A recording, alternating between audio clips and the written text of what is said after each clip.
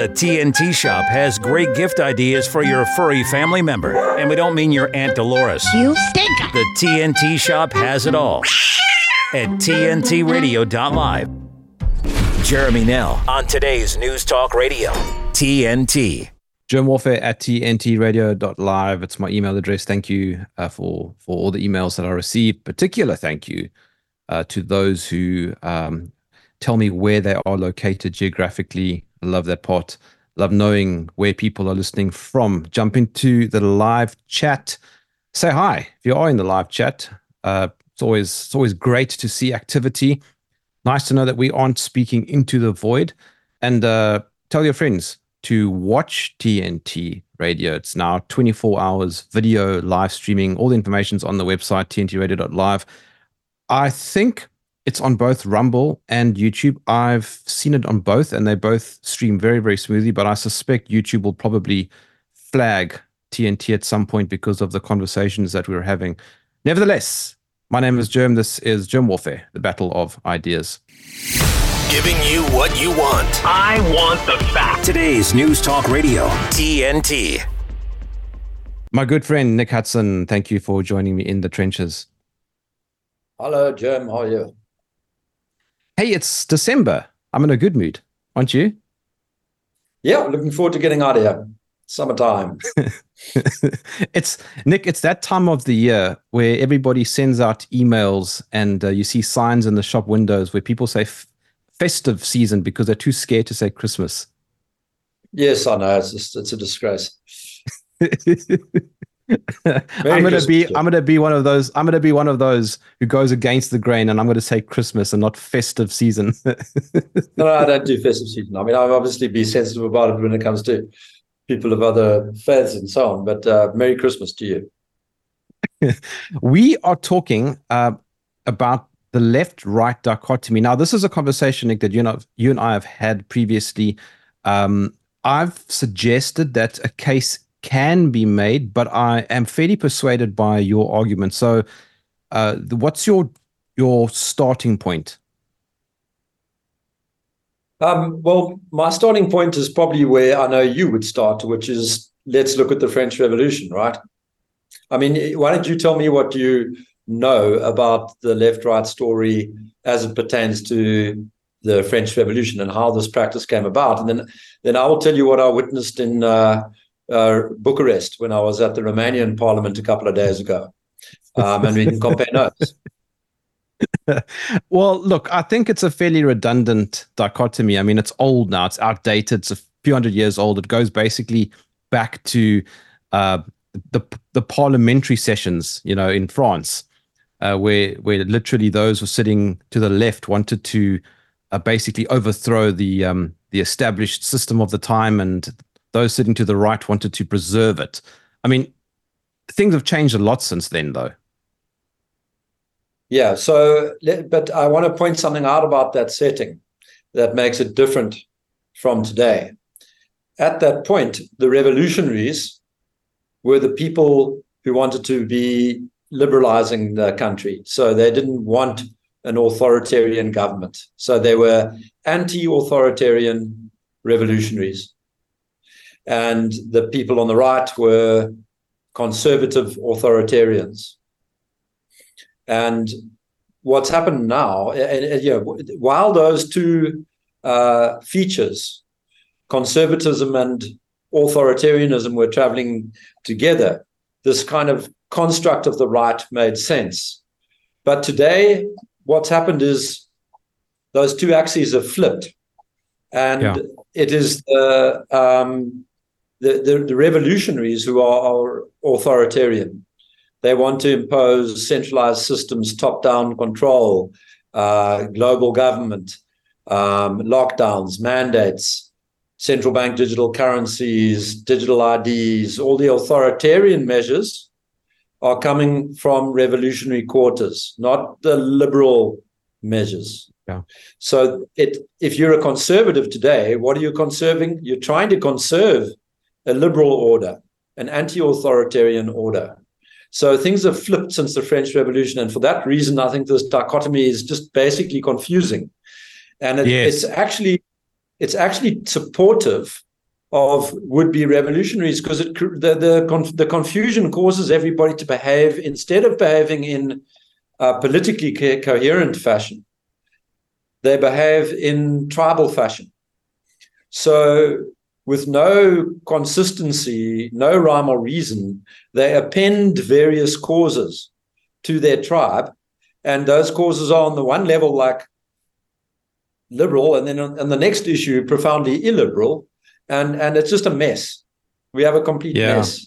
So I advocate for the termination of the labels. I don't think they make sense. And I mean, here I am. I'm a person who's basically, I'm a localist. So I believe in community. I believe in decentralization and subsidiarity, in human agency and free speech. So I'm a liberal. But I'm called alt-right 100 times a day because I don't go in for the latest authoritarian circle jerk that's up for grabs in the crazy world, wacky world of globalism and COVIDian cultism. Yeah, the whole thing doesn't make sense. I was chatting to a friend of mine recently. He lives in the UK. He calls himself a progressive, and so he would traditionally fall into a lot of those left-leaning ideological positions, which we'll chat about in a moment. Let's stop on progressive. Stop on progressive. That's a word that I think should just be jettisoned. I don't know anybody who doesn't want progress. And it's kind of a word that it suggests that there are people who don't want progress. A more useful thing to think about is really your attitude towards pace of change. If you're a person who has a great deal of respect for complexity, who understands that by modifying complex systems you are taking risk, and that therefore you must take a gradualist approach, and that this kind of gradualist approach should count towards ecologies and human bodies and society and institutions. If you're a gradualist in the sense, a small c conservative, then that's not to say you don't want progress. You just differ with respect to the way in which progress comes about, by big bang changes, as a revolutionary would believe, or by gradual changes on the margin, tested over time, reversible. If that's how you believe progress comes about, then you're a conservative. So the term progressive is really just a nonsense term. Nobody's a progressive, or rather, that everybody's a progressive. So it just doesn't mean anything. The person who defines himself as a progressive is just saying absolutely nothing about himself. It's like saying I like living, Yeah. Well, anyway, he said to me that I'm far right, and I said to him, "Okay, hold on. What do you mean by that? Like, what is the definition?" And then he just kind of trolled me. And I've asked that question so many times to anybody actually who uses the terminology right wing or far right. What does it mean? And not one person ever has been able to answer that. Yeah, it's not surprising, because I think often it's just an epithet hurled at anybody who's against the sort of authoritarian order. And it's, I mean, for me to have been called alt-right, just, the beggars belief. There's not a single position that I hold that could reasonably be described as right-wing. No, but hold on. But now you just said the labels don't matter. So if you say you don't hold the position that is right-wing, what then would a right-wing position be? Well, in the conventional French Revolution sense of the term, I'm not a conservative of authoritarian complexes. I'm a liberal. I'll conserve liberal values. So the left-right dichotomy just makes no sense to me. It stopped making sense when the order that replaced the authoritarian order was a liberal one. That's when left-right stopped making sense. In other words, call it 200 years ago. And so we need people to force a language out here that describes the dichotomy correctly. Are you a centralist? Because all centralists are authoritarians. Are you a centralizer? Do you believe in global government? Do you believe in larger government? Do you believe in global vaccine passports and global this and that? Do you believe in central bank digital currencies? Are these your positions? Are those the things you want? Are you a centralist? Well, then you're an authoritarian, because the only way those things come about is if you eliminate human freedom, freedom of opinion, freedom of expression, and if you eliminate progress, by the way, as well, because centralism is incompatible with progress. So you want people to actually say what they believe, that yes, I believe we ought to be focusing, And I think even the term left wing, but so here's the thing, Nick. Yeah. The terms are fairly meaningless. However, they do add some sort of value because they act as a marker.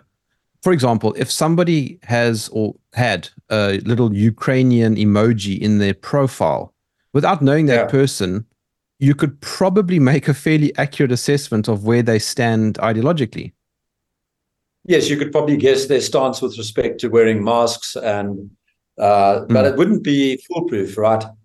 I have met a few people who are sort of fairly moderate when it comes to a whole variety of issues, and then went bananas on Ukraine because they decided that their computer had once been hacked by a Russian. People are often very parochial in their reasons for picking a side on things, but I think by and large you're right. You can, by knowing what somebody thinks about one particular issue, Ukraine and Russia, for example, you can predict 10 other issues, where they will be on climate, where they will be on COVID.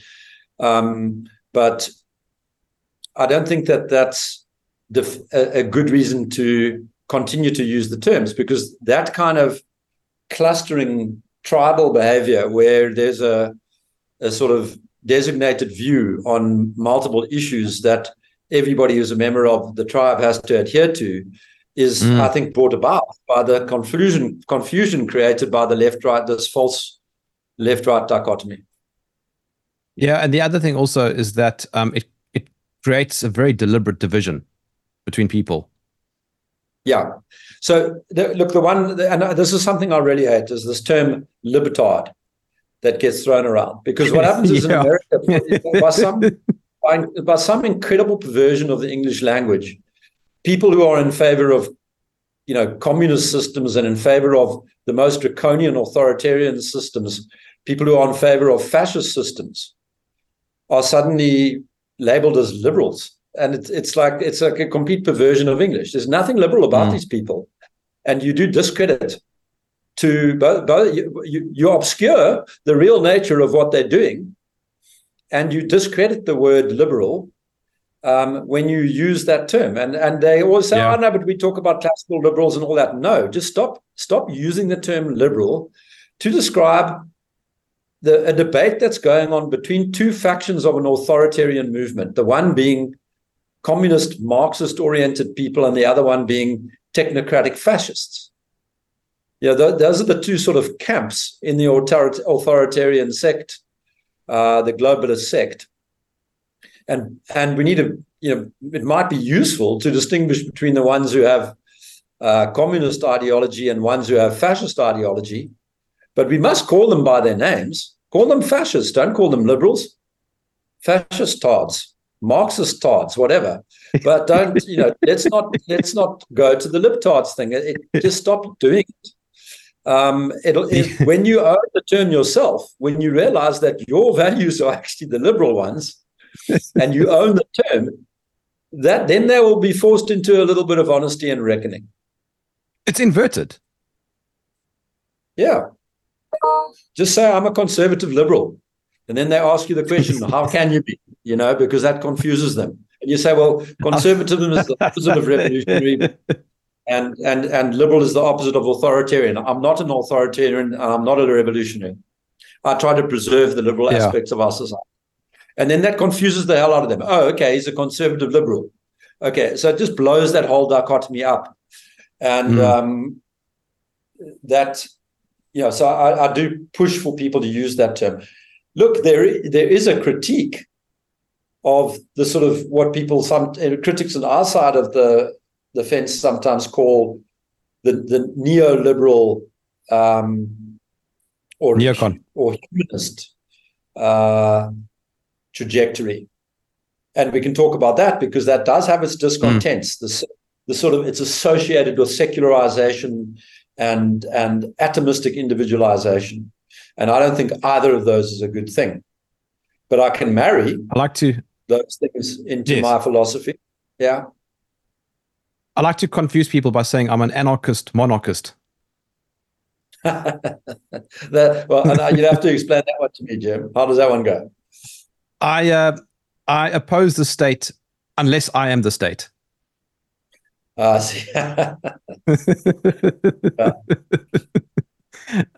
Nick Hudson, I'll be back with you shortly. My name is Jerm. This is TNT Radio. You should hear what Charlie Robinson is talking about. I think once we saw the supply chain issues that happened during the COVID debacle, you go, well, that seems bad for when you're fighting somebody for toilet paper, but it could be worse, right? It could be the last can of food. So people are starting to reevaluate and reassess their situations and their relationship with supply chains and the like. And I think what that does is it leads you to a place of saying, how can I make myself less dependent on the system? It's kind of hard to know where to start, right? Where would you suggest we even begin with this process? Yeah, it's funny you said that, because someone said to me recently, and it made me laugh, that this is going to be the kind of collapse where the Burger King's still open. And I think that's what's probably lulling people into a false sense of security, in that everything, when we go to the city, kind of appears normal, unless you're in one of those really crazy drug-addled cities. But for most people, I would say, Charlie, it feels normal, but it ain't normal.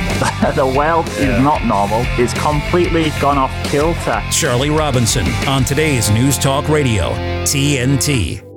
When a crisis hits close to home and across the globe, nonprofits are on the front lines, ready to serve. Keep coming. The demand for charitable services has skyrocketed, and nonprofits are rising to meet the needs. Healing, nurturing, rescuing, honoring, protecting, caring, inspiring. The work of philanthropic organizations of all sizes, across all missions, has never been more important. And it's donors and volunteers like you who make all this possible. Thank you.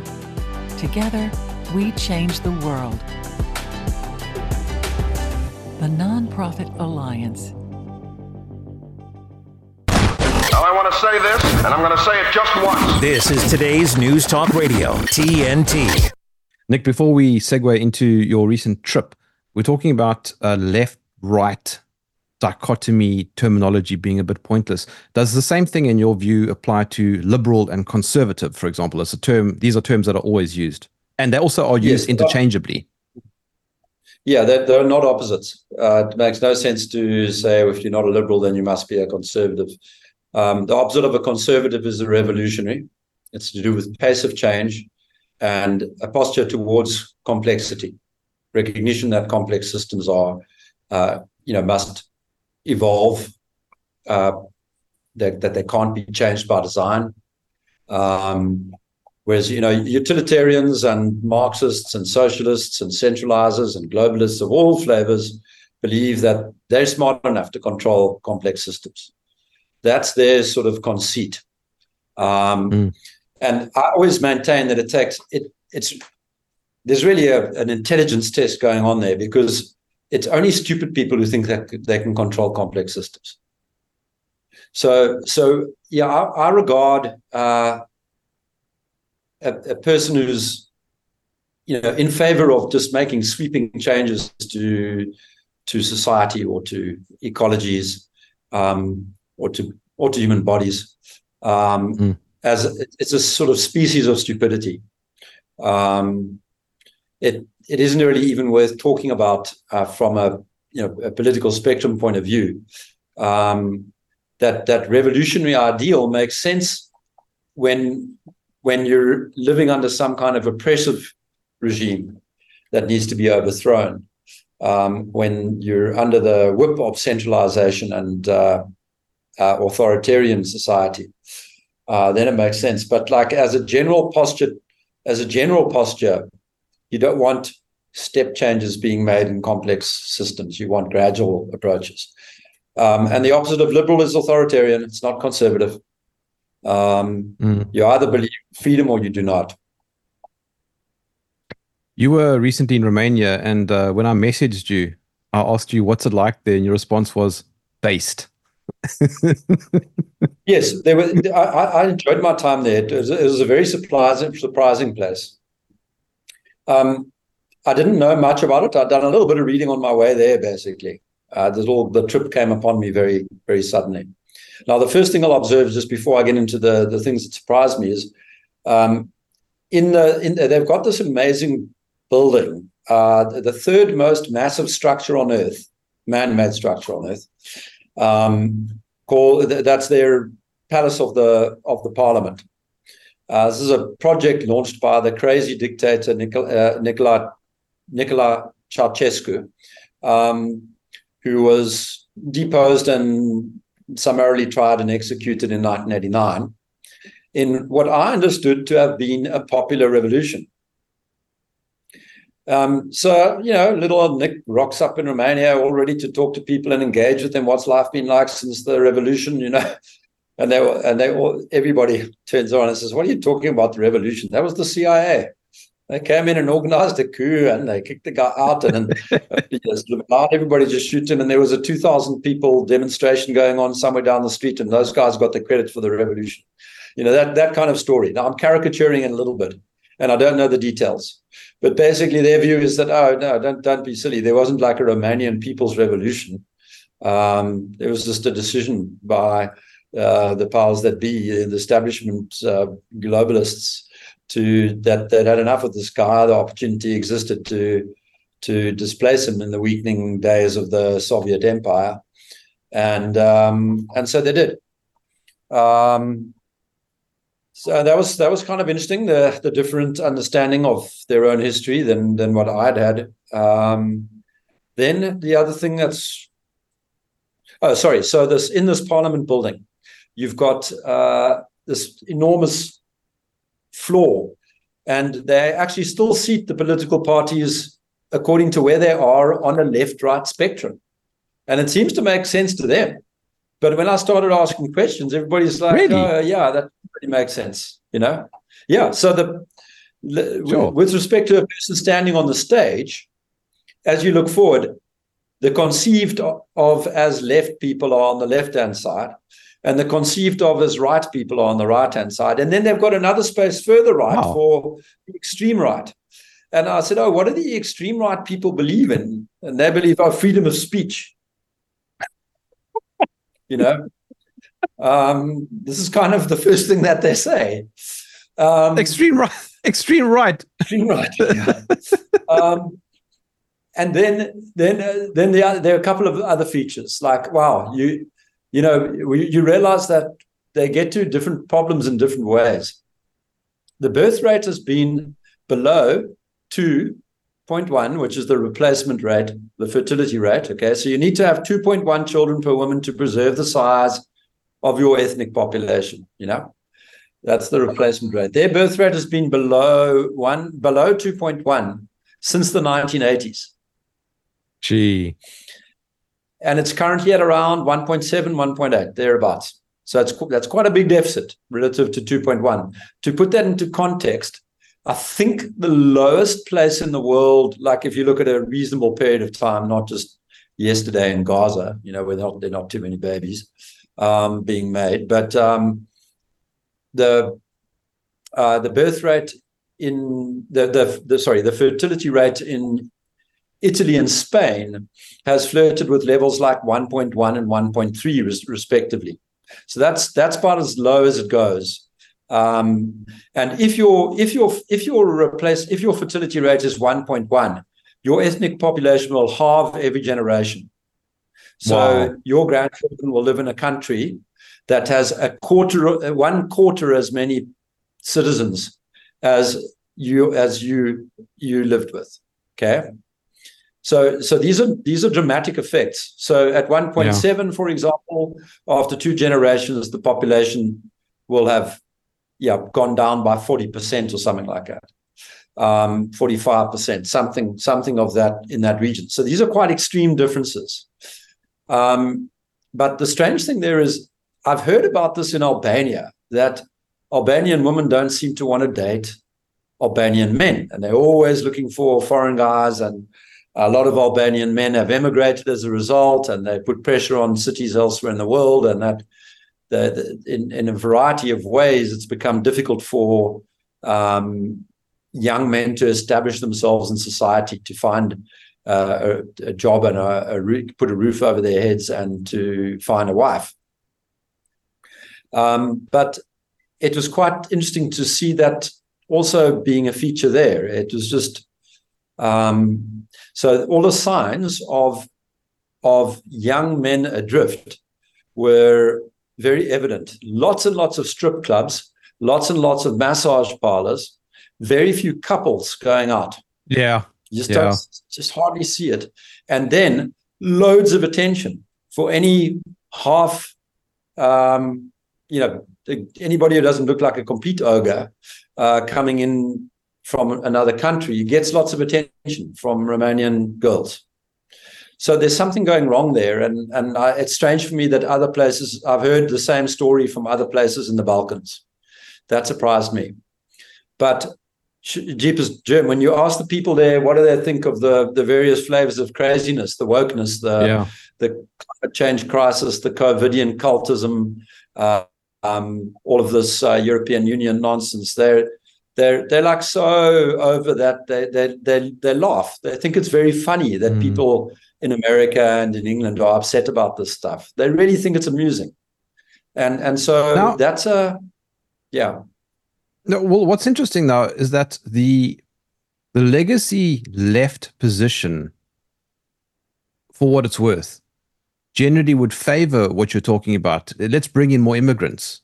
Let's wipe out the local population and basically change the entire aesthetic of Romania. And this seems to spread right across Europe, this particular idea. I mean, we know Douglas Murray has written about it. Yes, displacement of ethnic culture. It's definitely a centralist agenda. It's a globalist agenda. And what's rather strange is that, because it's not true that all left movements favor this. I mean, if you looked at the Chinese under Mao, there was an incredible Han centrism. And a kind of, it extends into the times of the current government, where other minorities, the Tibetans, the Uyghurs and so on, have a very hard time there because they're not accepted. So it's not again, it's a good example actually of an incorrect application of left and right. It's got nothing to do with being left. And again, just you see how it completely confuses the conversation. I now regret having used certain words. I would prefer to be more precise and locate the problem. What have we got on our hands when it comes to all these United Nations organizations, the World Economic Forum, Council for Foreign Relations, Club of Rome, et cetera, et cetera? Where has this globalist narrative taken us to? They see the source of evil in the world as diversity. And that's a problem for them. So they actually do this appropriation game. They don't want to see diversity of nations, diversity of cultures, diversity of traditions. They want uniformity, homogeneity. They think that cultural and ethnic differences are the main cause of war. And so they established the United Nations. All the nations are going to get together and talk nicely to each other. And then they decide that actually, what the broader project is not going to be United Nations. It's going to be United Nation. We're going to exterminate the nation concept, which is kind of what their position is. Now that comes from a great source of confusion, which is this idea that homogenization and centralization would be an inducement to human flourishing, and I think it's a complete nonsense. The truth is exactly the opposite. You want to be making if the only way to make progress under conditions of complexity is from a perspective of evolutionary conjecture and criticism, then what you want to be doing is encouraging as many different cultures and traditions as possible to form. Yeah. They take hundreds of years to sort of duke it out and work out which system is better and which system is worse. And yes, from time to time, maybe those competition for resources or whatever causes those competing traditions to actually indulge in violent conflict. But without social and intellectual diversity, I don't believe that there can be social and intellectual progress. Yeah. Just to feed into what you're saying, Nick, I've had a number of interviews in which my guest has been a self-proclaimed communist or a socialist. And I think the overwhelming majority of the time they have pushed for sovereignty of their own country, for example, which shows that if they are a commie or a left-leaning person, traditionally speaking, but are wanting their borders to be tighter, this confuses the story. Yeah, I think you and I have spoken about the scale variance of political organization and how, at home, it's completely appropriate to be communist. Everybody in your house should get the same quality medical care, even if you get all the income. And that at the level of world government, we should all be flaming anarchists. I think that's a very sound way of looking at it. So I don't like, I try to push people towards understanding that the first part of political dimension is attitude towards complexity. What's your attitude towards complexity? Because that frames the pace of change story, which is the conservative versus revolutionary story. Then the next one is, what's your preferred flavor of hierarchical architecture? Are you a libertarian, or like me, somewhere in between, a subsidiarity guy? Or are you at the other end of the scale, a hierarchical authoritarian? You want one eye to rule them all. That your attitudes towards hierarchy and your attitudes towards complexity kind of are the useful defining characteristics of a person's political outlook.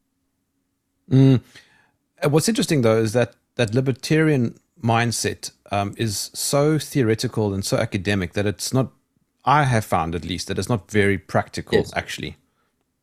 Yeah, at best, it's the libertarian position is a kind of toy model that helps you to.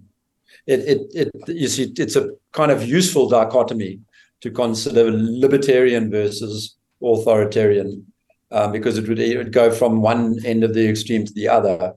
I believe that radical atomization is destructive. Yeah. So the sort of really radical libertarian story is just terrible, as bad as anything else can be. And that this kind of move that they make of saying, but you can still associate voluntarily. No, that's also not really representative or realistic, because membership of groups of multiple scales, of any scale, entails agreement to forego certain rights in exchange for certain benefits.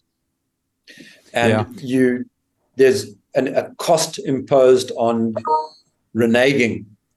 And the question is, can we make sure that our groups are local enough so that the costs of escaping a system are not so onerous as to make it impossible?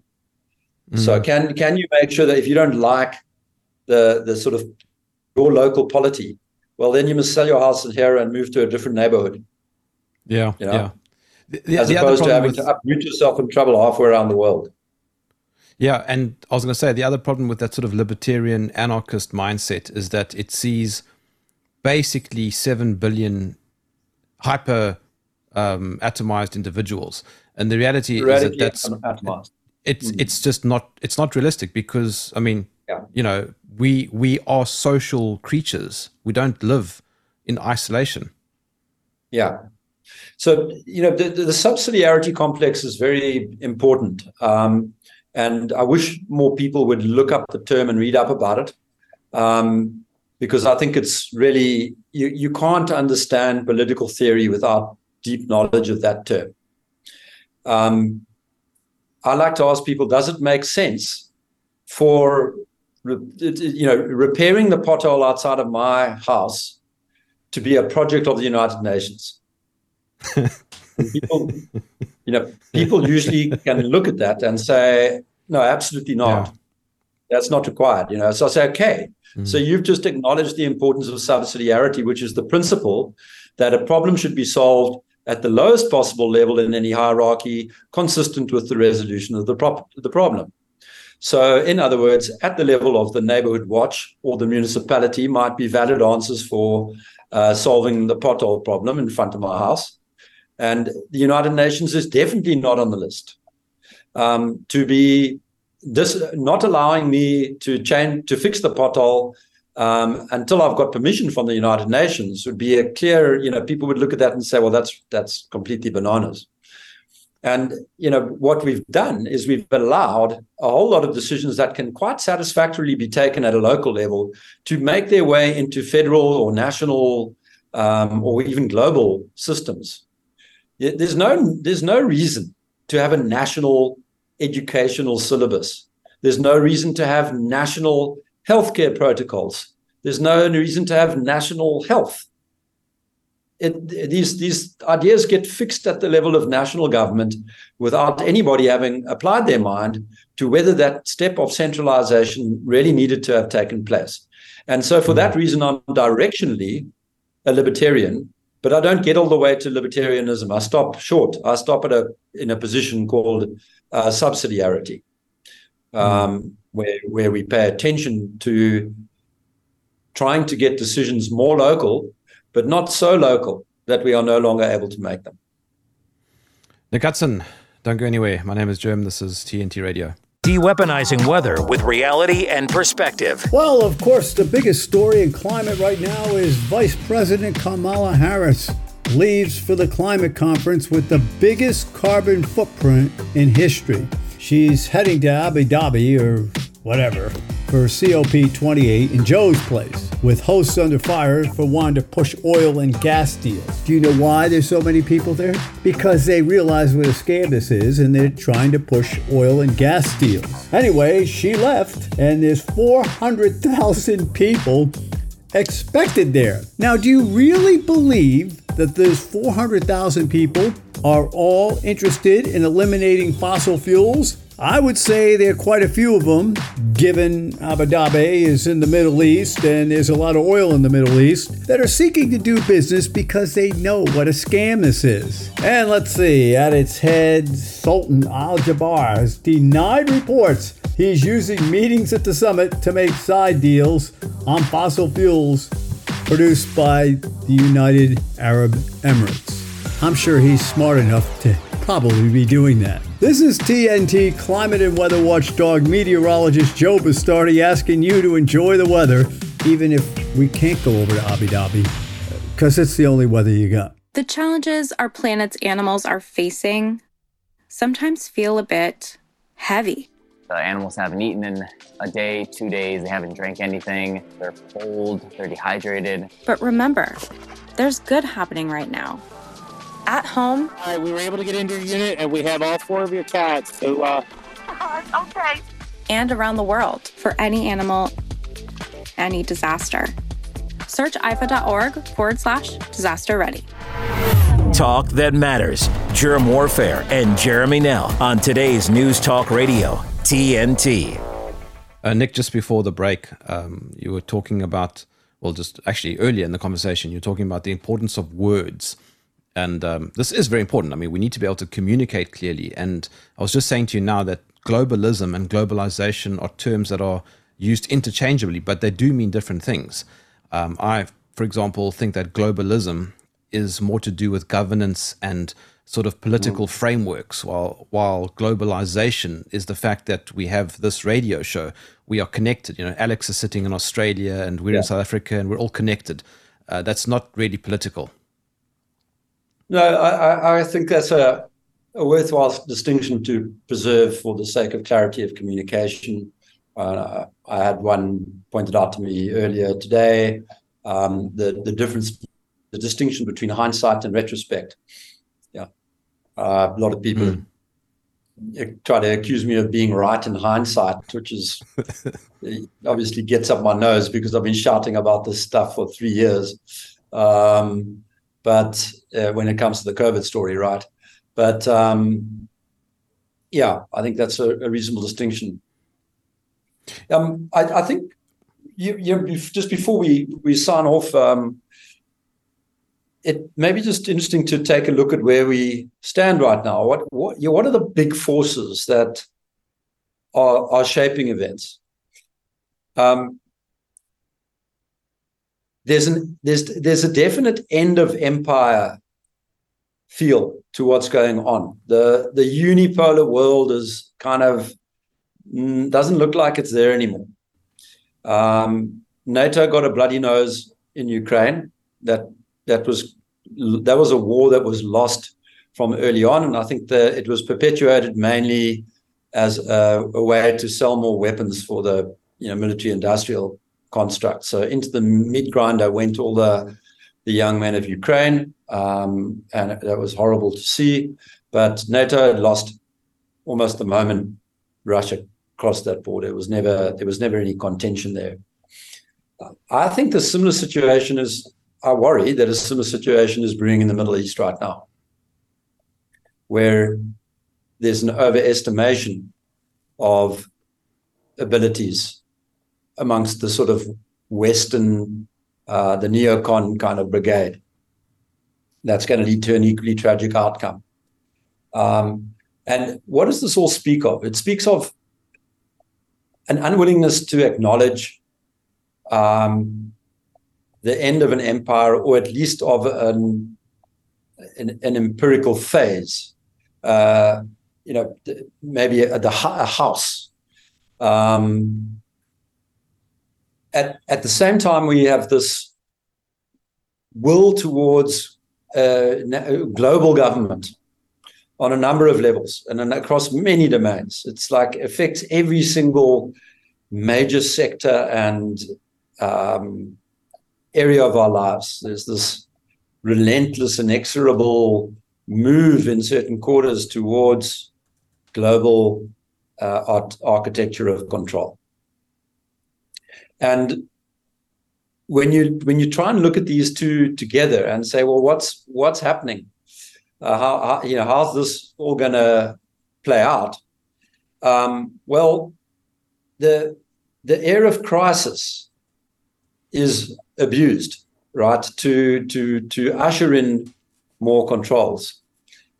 And I think this kind of behavior that you're witnessing, end of empire behavior, it will tend to create actually some general crisis, some genuine crises, and not fabricated ones.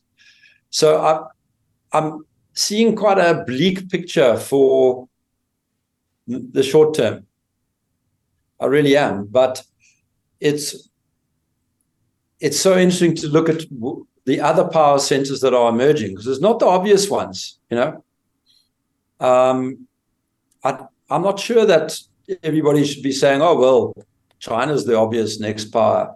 It's a centralist system too. Without the growth of Western countries, it doesn't have growth.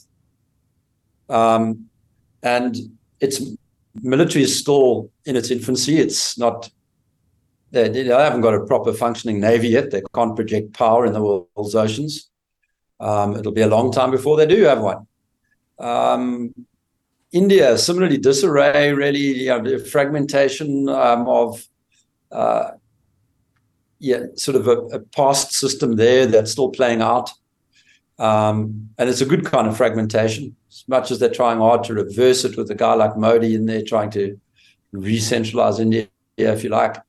But the multipolar world that emerges might actually have some medium-term attraction to it. It might be higgledy-piggledy and a little more confusing to analyze and not fit as neatly into people's constructs of geopolitics as they would like. But I think there's quite a lot of promise there. I think you're right. Yeah, I think you're right, Nick, and I also think it's a good thing. Country's government. Sorry, I talked over you. No. I was just saying I agree with you, and that, I mean, it's a good thing because it allows, in a way, for more competing markets. Yeah, I think so, and the situation at the moment where we don't really have sovereign independence, because we've seen a number of times just how easy it is for a leader to be deposed at the behest of a foreign government. Yes, all these color revolutions that happened, in places like Ukraine, those are not CIA. Excuse me, I had something stuck in my throat there. You don't have to cough. There's nothing conspiratorial about it. It's all out in the open, It's CIA. It's intelligence community-driven stuff. It's not a secret. Yeah, but what is not common knowledge is what happened in South Africa. When it's dressed up as being that Zuma was corrupt and the new guys weren't going to be corrupt. Yes. I mean, tell me another one. What a stupid notion that was. Of course, the ANC is corrupt, and of course, Zuma's corrupt, and of course, Ramaphosa is corrupt. No, man, the reason they needed to change from one corrupt person to the next corrupt person was because they didn't want anybody building a nuclear power station. Yeah. So we had a color revolution.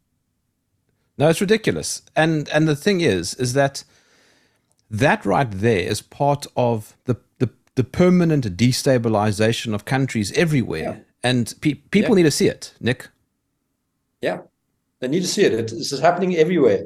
And it's happened on every continent multiple times. Mm. The history of color revolutions is well worth studying. And you've seen them, I mean, so like, for example, the Arab Springs, that was also instigated by sort of CIA Western interests. Yeah, I believe so.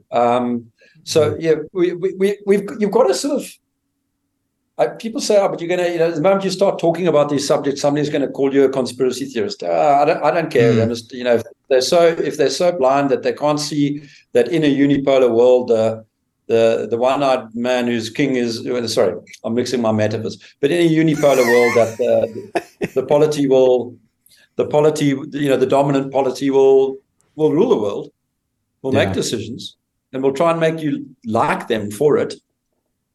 That's just reality. Now, what's interesting there, your overarching comment actually is pointing out the dangers of globalism, and that kind of horseshoes all the way back to what we were talking about at the beginning of the show, where the left-right labels don't really matter because this is actually what's important. Yeah. That's why my talk at the Bucharest Parliament, the Romanian Parliament, was about centralization, of which globalism is the most extreme example. I mean, I think we've got a problem at a national level, let alone at a global level. But that's why I was speaking about the problem with centralization. Talk's available on our Substack. It's also there's a video of the talk. Unfortunately, I got rushed at the end because they were, as a result of some of the earlier speakers going overtime, I was running out of time. But so for people who don't want to watch that rushed version of the presentation online, they can read it on Panda Uncut, our Substack. It's a 2,000-word talk, so 20 minutes long, probably a 10-minute read with all the slides in the presentation. I'm a fan of silver linings. So what are they? Yeah, they are. I mean, there's a desperation now around some of these stories, and I think one of the problems with these globalist types is they tend to not invite people who disagree with them to their meetings, right? So that they don't get together and try and hear new ideas. No, they want the people who already believe their ideas. That's their characteristic. So they grow up in an echo box. The jargon is sort of self-referential. It becomes almost totally disconnected from reality. And then they start believing in concepts that are completely crazy. So you've got the world of One Health and the COVIDian cult and the vaccine as God, that world, okay? The One Health world. And then you've got the climate crisis world. Both of these stories are completely bananas, okay? The sort of the carbon paranoia and the pathogen paranoia. They're for crazy people only, okay? But now, just wait for it. Old John Kerry's out there yesterday saying that we need to recognize the merging of our health concerns with our climate concerns. Yes. Pathogen paranoia merging with, carbon paranoia. The singularity. Yes, it's like a singularity, a big bang explosion of intergalactic stupidity. But that can only really come from the mouth of somebody who has been steeped in a jargon-filled room, completely removed from reality. And I think most people are starting to pick up on that now. There are a few diehards on the one subject matter or the other. I think people are starting to see through it all.